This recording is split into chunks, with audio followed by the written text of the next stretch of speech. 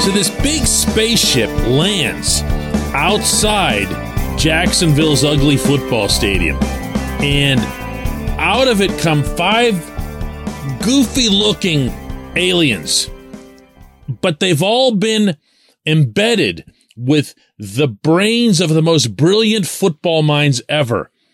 And they go into TIAA Bank Field and they watch from the press box the Steelers quarterbacks in that game last night. They have no idea about circumstances or age or contract or anything, and they're just told to pick the best of them. Who would the aliens take? Good morning to you. Good Sunday morning. I'm Dan Kovacevic of DK Pittsburgh Sports. This is Daily Shot of Steelers. It comes your way bright and early every weekday and occasionally on a Sunday like this after a game. If you're into hockey and or baseball, I also offer daily shots of Penguins and Pirates where you found this. Steelers 16, Jaguars 15 as ever. The outcome is immaterial of a preseason game, but the performances within them are not, particularly not when they involve the most important position and the franchise's most important positional pivoting point this century. As such, it can be argued that these are some of the most important passes we've seen in a long time. It wasn't super easy, at least not numerically, to discern between Kenny Pickett, Mitch Trubisky, and Mason Rudolph for a bunch of different reasons. The offensive line was absolutely horrific while Trubisky was on the field. The same line got a little bit better when Pickett was out there. And by the time Rudolph came on for the second half, he was, as Mike Tomlin himself would acknowledge later, a varsity player performing against JV guys. He did well, but the same argument that we had that was downplaying Pickett the previous week. However, there are numbers and there are your eyeballs. Oh, and also the eyeballs of the space aliens. And they and we all saw the same thing. Pickett went out there, taking over for Trubisky in the second quarter, playing behind the same guys and incidentally against the same guys since Doug Peterson chose to have the Jaguars go with their first team for the entire first half. And all he did was adjust.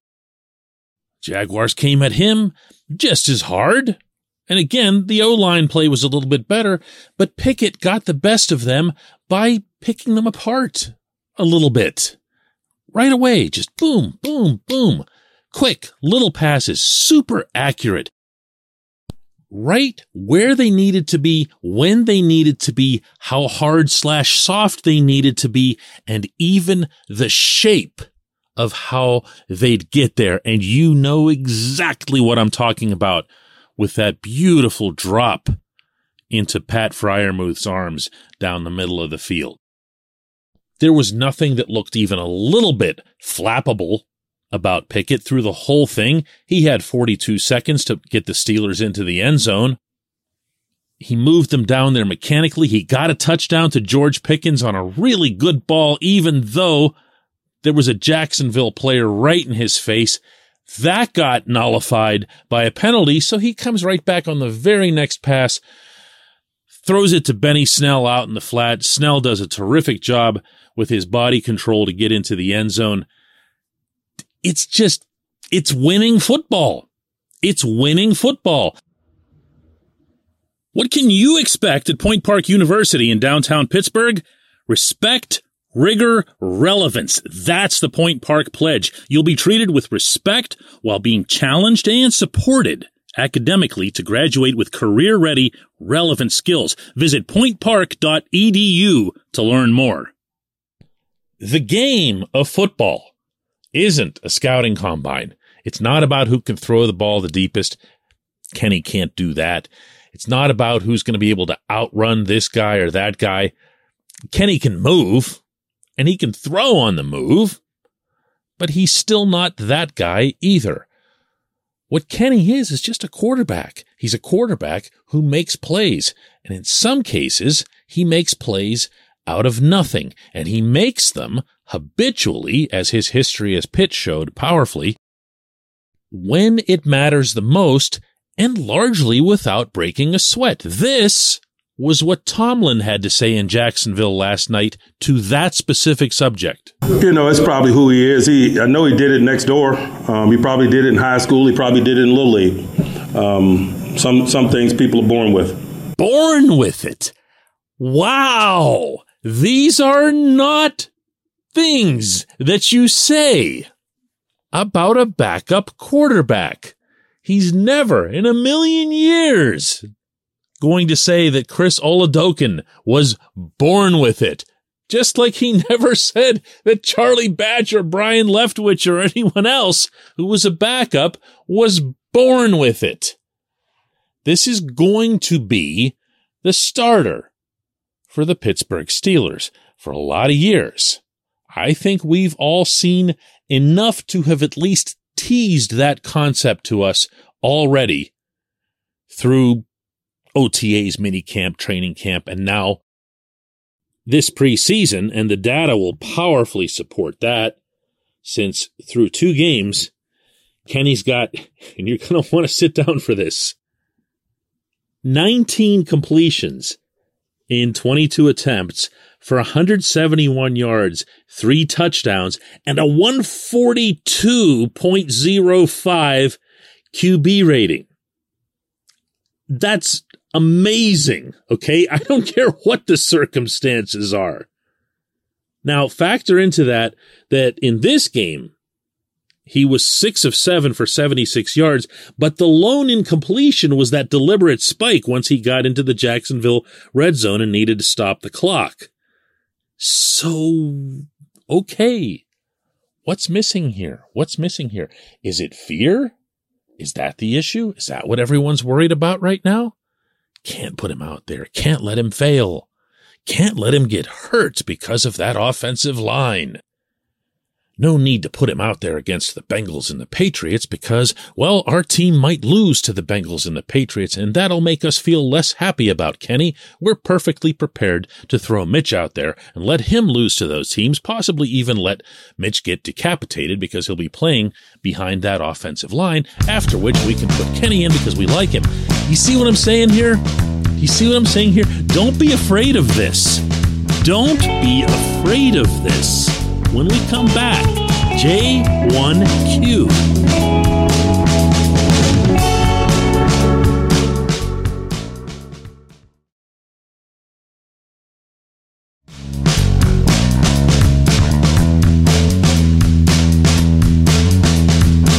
This portion of Daily Shot of Steelers is brought to you by our friends at Mike's Beer Bar.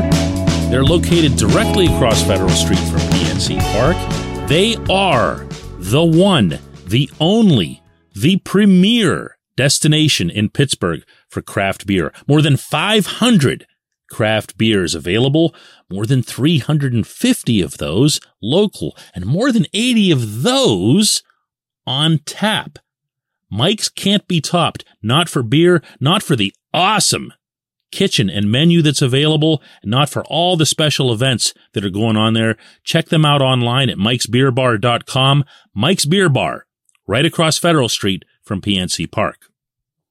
And today's J1Q comes from Danny, who says, DK, I went to the game here in Jacksonville, and let me tell you, that O-line was scary bad. What in the heck do we do about it? Is this going to be like last year again? Danny, I don't believe that it will, even though I couldn't agree more strongly with your assessment of it. It was, actually, come to think of it, your term is perfect. Scary bad. Because to dovetail with what I mentioned at the end of the opening segment here, a lot of people, a lot of fans, I got the sense last night, are scared. They feel like this entire offense and all of this quarterback fun can be derailed by those guys. And you know what? Not to sit here and toot the horn or whatever, but who's been telling you this for weeks? Everyone. I've even gotten critiques from regular listeners. Why do you talk about the offensive line so much? Why do you focus on that so much? It's not a sexy position. I get that. It's not something that you're going to hear about on Hot Takes Radio or whatever. But it's the actual thing. It's the swing vote for this football team as a whole. It has been all along. That didn't change last night. Yeah, there were some encouraging moments in the Seattle preseason opener. I acknowledge those. I also went through a laundry list that very night of things that I didn't like. And I did mention to you along the way, there were some things that Dan Moore did that didn't look good. How'd he look last night, huh? Not so great. I mentioned, and I might have been the only person anywhere, even citing his name, that James Daniels looked lousy to me. I didn't notice it as much live, but I sure did on the film. And then there goes Daniels last night just getting blown up. Blown up. Now, I could go through all of these guys and find some kind of flaws from last night. Maybe not Chooks as much, maybe not Mason Cole as much, but Moore was lousy. The rotating left guards between Kevin Dotson and Kendrick Green were lousy, and Daniels was awful. That's a 3 out of 5, really, if you count the left guard guys as 1. Where do you go with that? I mean, if you're Tomlin, you're focused internally. That's always going to be a default mode. They put a lot of money into these guys. They put a lot of money into Daniels. That's a $24 million investment. And you better believe they're going to make every attempt to try to get the most out of these guys while at the same time not being as dumb and stubborn as they were last year when they said, we'll just fix them along the way. There is work to do. Now, I will give the head coach immediate credit for something last night in that he left those guys out there, especially the guys on the left side, Moore and the rotating left guards, well into the third quarter. Just trying to give them a chance to maybe bounce back, to gain some confidence, to let the game slow down in front of them or something. But Daniels? I mean, how did that happen? There's not a history of this with him in Chicago. He did have his rough spots with the Bears. He openly acknowledged those to me when we spoke about this several weeks ago. But this isn't the performance that anyone's seen on film over the course of his young NFL career. So you'd like to think he'll bounce back. You'd like to think that Cole could be a kind of a steady guy in the middle, and Chooks is going to be Chooks. But that left side, that's going to get your QB killed, okay? That's going to get your QB depth chart needing to go to like 5 or 6 in order to make it through the first month. Now, that said, I feel it's important to add this. You can't come within a solar system of choosing who your quarterback will be based on the quality of your line play and your fear that the quarterback that you like will get hurt. The truth is, any quarterback that you get hurt devalues your team, devalues your roster. The infinitely more appropriate approach that you should be taking here, if you're Tomlin and Omar Khan, is looking for solutions. Again, that has to start internally. It should start internally. But I know the list isn't great of the free agents that are out there. And I know that trades are a rare and semi-dangerous thing in the NFL because you'll bring in an offensive lineman via trade in the final week of the preseason, and they have to come in and learn your playbook from scratch, and they're going to look no different than some of these guys did last night. It's not easy, but you can't just hope it away. That's what Tomlin and Kevin Colbert tried to do last summer, and it ended up really, really hurting them.